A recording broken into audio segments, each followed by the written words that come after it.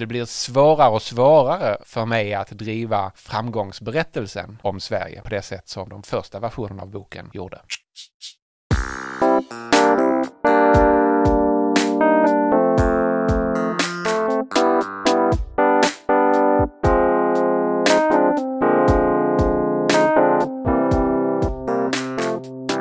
Då var det dags för ett nytt avsnitt av Berg och Wernberg. Så här låter Joakim Wernberg. Och så här låter jag, Andreas Berg. Och du har skrivit en bok. För länge sedan och nu igen, samma bok. Och det är 15 år sedan den kom ut senast, eller hur? Exakt. 2007 kom första versionen av Kapitalistiska välfärdsstaten.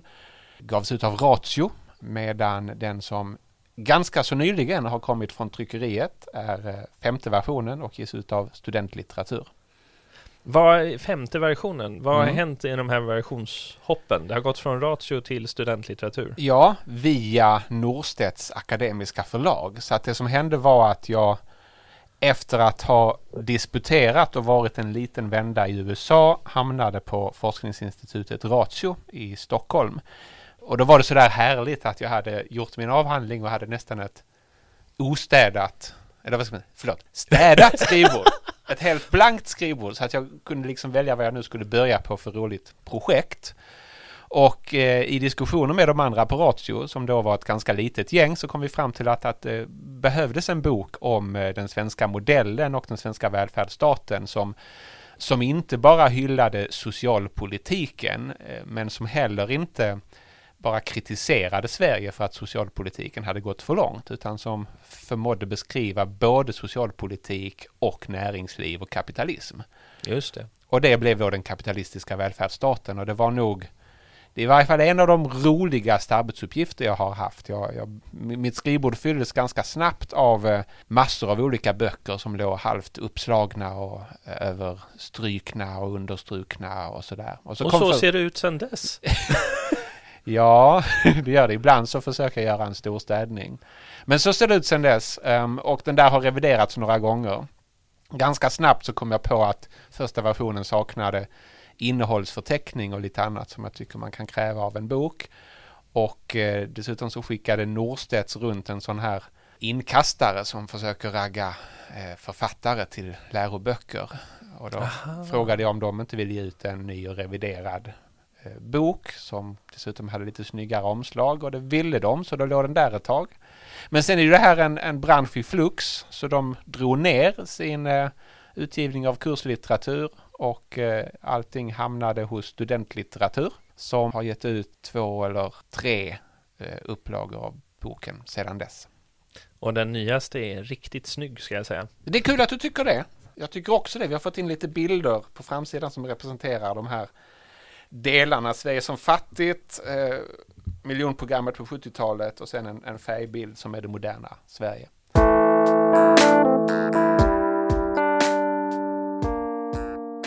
Första gången jag fick den här boken i handen var någon gång strax efter mitten på 00-talet. Och jag var mycket yngre och säkert mycket mer principfast och kompromisslös i min ideologi. Men jag kommer ihåg så tydligt hur jag tittade på den här, och jag hade en trave med böcker jag skulle läsa, och så tittade jag på den här och så kände jag oj, nu är det någon som försöker kidnappa kapitalismen till fördel för socialismen här. Ja, för att jag var en ond socialliberal som gillade välfärdsstaten. Ja, men som ung och kompromisslös klassisk liberal så kände jag att bara titeln, det fanns en friktion i det där. Och det är det jag än idag tycker, när jag sätter den här boken i händerna på folk, så är det nästan absolut bästa. Det är en väldigt bra bok också, ska sägas. Men titeln är perfekt. Därför att den är inte bekväm för någon. Jag håller med. Ofta har jag svårt att sätta titlar på allt ifrån ansökningar till forskningsartiklar till böcker. Men den här trillade ut ganska tidigt i skedet, och de andra på Ratio tyckte att det var en jättebra titel. Så den har vi kört på sedan dess. Men låt oss dyka in i vad som har förändrats sen sista. Det är väl jättemånga av våra läsare, misstänker jag, som har läst den här boken. I någon version. Precis, men om det nu är så att någon inte har läst boken, och har ni inte det så tycker jag ni ska göra det. Det kan få vara veckans tips. Vad handlar den kapitalistiska välfärdsstaten om? Mycket kort, vi ska ge oss in i vad som har förändrats och vad som inte stämmer längre och en massa sådana frågor. Men mycket kort, vad är hisspitchen för det här? Huvudpoängen är väl att när det har gått bra för Sverige så är det för att vi har kombinerat en välfungerande kapitalistisk marknadsekonomi med en hyfsat stor omfördelande och riskspridande välfärdsstat. När man har fått de här två delarna att funka bra tillsammans är det för att man har använt marknaden och kapitalismen till det som den är bra på och begränsat politiken till det som politiken kan göra och haft en ganska klar gräns mellan de här sfärerna.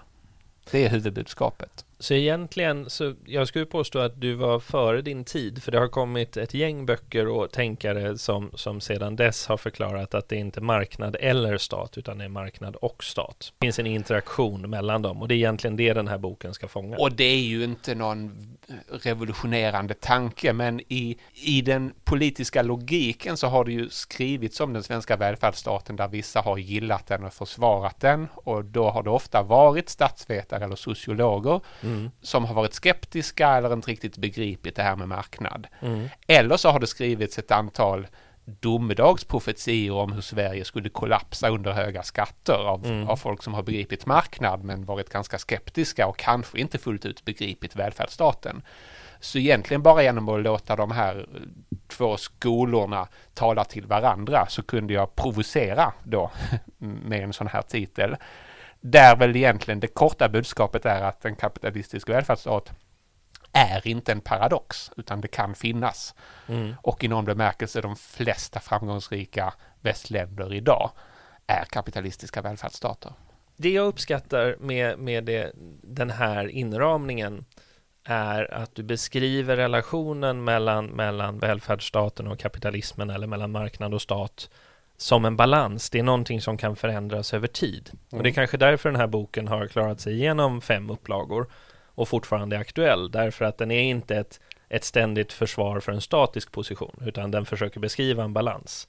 Men om vi tittar på den här balansen, du har ju med flera olika tidsepoker i boken. Ja. Hur har den här balansen yttrat sig fram till idag? Enkelt uttryckt så finns det ju 3 tidsepoker. En framgångsperiod på nästan 100 år när Sverige gick från att vara ett fattigt land med ganska liten stat till att bli ett av de absolut rikaste länderna i hela världen, och då en ganska stor stat. 1970 slutade den 100-årsperioden. Och sen vidtog en period som det har skrivits jättemycket om. Min tidigare kollega på Institutet för näringslivsforskning, Assar Lindbeck, har en bok som heter Det svenska experimentet, som handlar om just perioden 1970 fram till mitten av 90-talet när väldigt mycket gick åt skogen. Men det är illustrativt att han använder termen experiment. Han menar ju i den negativa bemärkelsen någon som mixtrar och inte begriper vad hen håller på med. Men jag skulle nog mena att det där var också en läroprocess. Politiken fick hybris och försökte göra för mycket. Skatterna blev för höga, för progressiva. Socialpolitiken blev för utjämnande. Framförallt trodde man sig kunna överbrygga konjunkturer och missbedömde därmed strukturomvandlingen när Sverige lade industrisamhället bakom sig. Och det där blev väldigt problematiskt. Men jag vill nog hävda att den tredje perioden, som väl inleddes ungefär när Assars bok tar slut, mitten på 90-talet, fram tills ungefär nu när Sverige återigen har utvecklats ganska så bra om man jämför med andra länder. Då har vi lärt oss ganska mycket av det som gick fel på 70- och 80-talet och försökt rätta till det. Det är nog ingen medveten lärandeprocess. Det är ju ingen som tänker sig att nu genomför vi politik för att se om det funkar. Om det inte funkar så ska vi lära oss av misstagen. Men det kanske inte vore dumt om vi aktivt tänkte på politik lite mer så. Det går ju inte att bestämma sig för exakt vad som ska funka och sedan genomföra det, utan man måste prova sig fram. Och Sverige har på gott och ont provat sig fram ganska mycket. Och ibland har det gått bra och ibland har det gått dåligt. Men vi har en förmåga att lägga om kursen och lära oss av våra misstag. Alla har nog råkat på ett tillfälle när man pratar om experiment som något negativt. Att man, det låter nästan som att man chansar på någonting. Men jag funderar på, skulle du säga att Sverige har blivit bättre och bättre på att lära sig i efterhand, eller till och med på förhand försöka formulera politik så att den är utvärderingsbar, så att man kan lära sig? Har lärandet blivit mer institutionaliserat i svensk politik under de här perioderna du har tittat på, eller skulle du säga att det har blivit sämre? Jag lutar ju åt att det har blivit sämre, och det är därför som jag är lite tyngd av sakernas tillstånd just nu. När boken skrevs klart så skrev jag också en artikel tillsammans med statsvetaren Gissur Erlingsson som jag också började jobba med under de här åren på Ratio, om de många reformer som Sverige genomdrev från mitten på 80-talet fram till mitten på 90-talet ungefär. Där vi bland annat drev tesen att politisk konsensus, pragmatism och ett framsynt utredningsväsende där utredningar var stora, breda och fick gott om tid på sig att harva, hade bidragit till lärandet och därmed också till reformerna. Och jag var ganska entusiastisk över det här sättet att lära sig och driva politik på, och den svenska pragmatismen. Men jag tycker att det har gått ut för med samtliga de här aspekterna sedan dess, tyvärr. Så det blir svårare och svårare för mig att driva framgångsberättelsen om Sverige på det sätt som de första versionerna av boken gjorde. Det där är ju för mig en extremt intressant observation. Man pratar om digitalisering eller ny teknik eller Sveriges roll i digitalisering av allt från välfärdsstat till näringsliv och industri. Så återkommer ju lärandet som en sorts slagord. Vi ska ha livslångt lärande för alla människor på arbetsmarknaden. Vi ska ha digital transformation som innebär att vi får lärande organisationer. Och kokar man ner det här så handlar det väldigt mycket om att från individ till organisationsnivå till marknad så behöver vi bli mer anpassningsbara och vi behöver bli bättre på att inhämta information från omgivningen. Ja. Och det här är ju inte minst det man lyfter fram när man pratar om hur AI ska revolutionera oss, så är det ju maskininlärning. Men samtidigt så säger ju du då att om marknad och individer åtminstone förväntas bli och i någon mån kan sägas vara på väg att bli bättre på den här typen av lärande. Nu använder vi lärande väldigt löst här. Så blir politiken sämre och sämre på det. Det kanske det blir, men jag undrar om det inte också är oundvikligt eftersom politiken förnyas och föryngras av nya generationer som inte riktigt minns erfarenheten av tidigare misstag. För att vara väldigt konkret så tror jag att långtgående skattereformer till exempel underlättas av att politiker vet hur det blir om man har ett dåligt skattesystem. Så att Sveriges extrema skattepolitik på 1970-talet när du hade Pomperipossa-effekter och massiv skatteplanering gjorde det lättare att gå långt åt annat håll på 90-talet. För att det här fanns i det kollektiva medvetandet och många politiker hade själva varit med om hur problematiskt det var. Nu börjar det här minnet falna. Och på samma sätt budgetdisciplinen underlättades av att folk visste hur det var på den tiden statsskulden skenade och kronan ständigt fick devalveras. Och det minnet håller också på att försvinna. Så att det är ganska mycket som inte längre finns aktuellt utan som bara är abstrakta faser i historieböcker eller för den delen böcker som min. Det var en dyster prognos.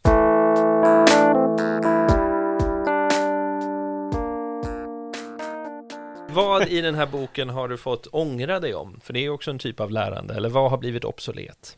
Dels så är det ju intressant hur jag i den första versionen var entusiastisk kring valfrihetsreformerna inom välfärden. Inte minst skolpengen.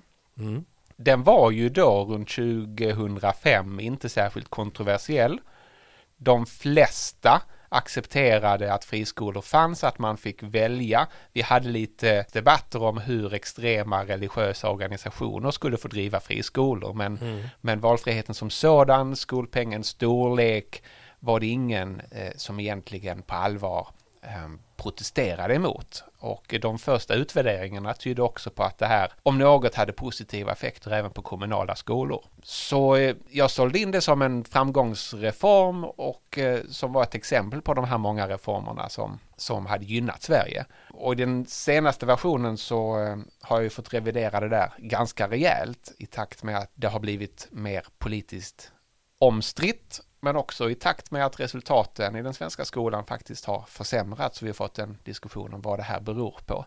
och sedan uppmärksammat en rad problem kring betygsinflation och så kallad gräddskumning, det vill säga att privata aktörer på olika sätt ser till att få lätthanterade elever.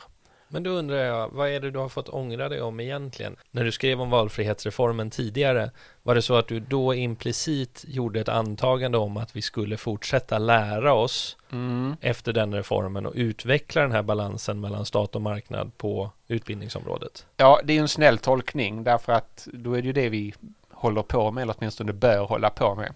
Samtidigt så är det ju trevligt när du kan blicka tillbaks på det du skrev för 10-15 år sedan och hitta väldigt konkret saker som har besannats. Och jag tycker nog att jag hade kunnat vara bättre på att till exempel analysera effekterna av att du går ifrån relativa betyg till kunskapsrelaterade betyg där kunskapskraven är ganska luddigt definierade. Så att i efterhand ter det sig helt logiskt att vi har fått problem med betygsinflation.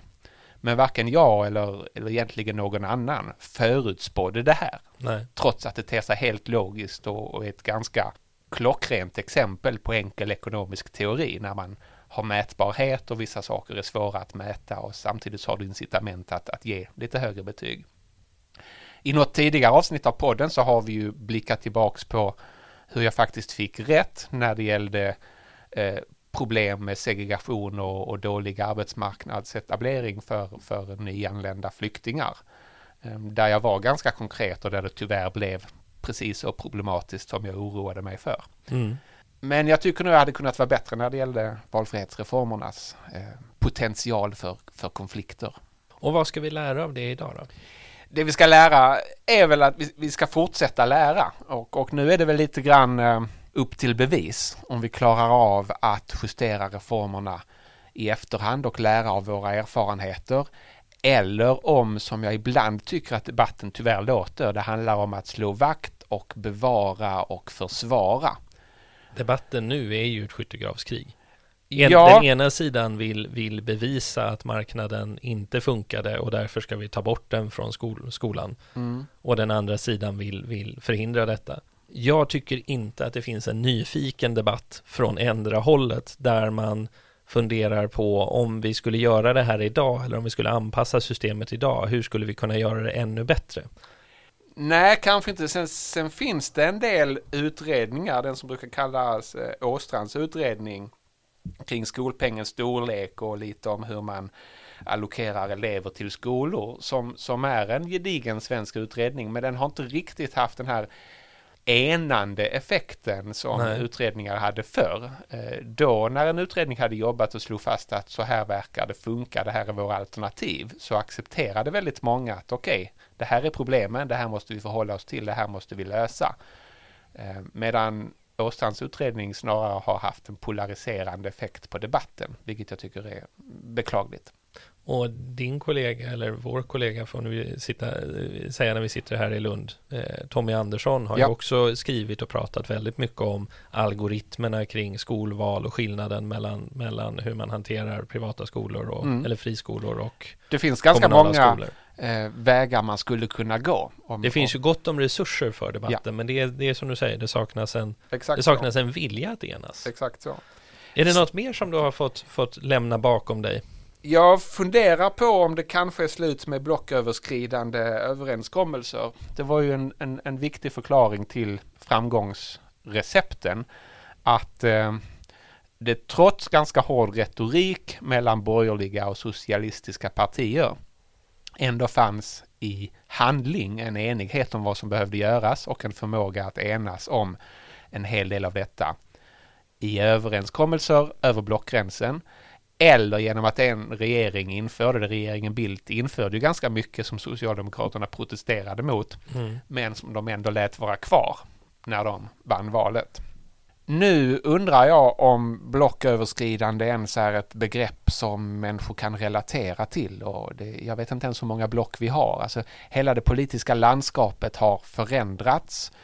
Och det faktum att borgerliga partier och socialdemokratiska partier enas om något betyder inte alls att det med säkerhet kommer att genomföras och ligga fast. Nej. Utan det finns konstellationer som försöker bryta upp det där också. Jag tänkte på det när du pratade om att det rådde relativ enighet när man införde valfrihetsreformen. Men det är ju också ett utfall av, och det är klart att det finns en höna och äggdebatt här. Det är ju dels en fråga om hur våra politiker agerar och våra partier agerar, men också hur mandaten är fördelade. Ja. Mandaten är ju mycket mer utspridda idag än vad de var då. Ja. Okej. Och om någonting har fått vika på foten eller förändras, så kanske det är så att det är något som har tillkommit i boken också. Det har tillkommit lite resonemang om digitalisering till exempel. Det uppskattar ju jag. Ja, eller hur? Det passar ju ganska så bra in i det övergripande narrativet. Jag har en liten faktaruta om nätläkare till exempel. Som ju är ett ganska så bra exempel på hur ny teknik och nya aktörer tvingar fram en förändring. Och där det är ganska troligt att det gick snabbare tack vare att Kry och Min Doktor och alla de här aktörerna drog nytta av ersättningsregler och tekniken och därmed utmanade systemen. De jobbar ju med hela Sverige som sin marknad, medan sjukvården i Sverige traditionellt har varit regionalt eller lokalt organiserad. Ja. Och i framtiden så tror jag ju att det nationella perspektivet är mer ändamålsenligt. Jag är inte ens säker på att det räcker med ett nationellt perspektiv. Nej. För välfärdstjänster i framtiden. Exakt. Jag tror till och med att det skulle kunna vara en svensk exportsuccé att inse att digitala vårdtjänster och utbildningstjänster är något vi skulle kunna skeppa ut internationellt. Men det kanske får vara för en annan debatt. Det finns ju ett frö här. Utforskar du det i boken kanske? Eller är det ett tips för en blivande doktorand eller exjobbare att skicka med? Att jämföra valfrihetsreformen, när vi nu kan se på den i efterhand och lärandeprocessen runt den, med lärandeprocessen runt nätläkarna och förändringarna som sker i sjukvården nu. Ja, det tror jag att man kan. Det har ju dessutom spekulerats ganska mycket om vad tekniken ska innebära under 20-30 år, medan nu är den faktiskt här. Och att jämföra det med vad man sa om tekniken förr tror jag också skulle vara det är också ett perspektiv. Lärorikt. Vad sa vi? Boken kom för 2007 första gången, ja. 15 år sedan. Ja. Om vi tänker oss, vi låtsas att det inte har varit några upplagor däremellan, bara för att få lite längre tidsperspektiv. Vi tänker oss att det kommer en ny upplaga om 15 år. Kanske blir den 10:e upplagan då. Vad ser du att den kommer behöva innehålla? Vad kommer du behöva lägga till? Du får ju dra bort saker också, för du vill inte att den ska bli en tegelsten. Men vad kommer du behöva lägga till om den här boken skulle komma ut igen om 15 år? Ja, det som händer när tiden går är att man behöver komprimera historieskrivningen så att den inte längre är lika detaljerad. Men då förlorar vi ju minnet från vad som hände på 70-talet. Det viktiga är att man behåller de övergripande dragen, men zoomar ut så att man missar vissa detaljer. Den stora frågan är väl egentligen om vi ska sätta punkt för framgångsperioden ungefär nu.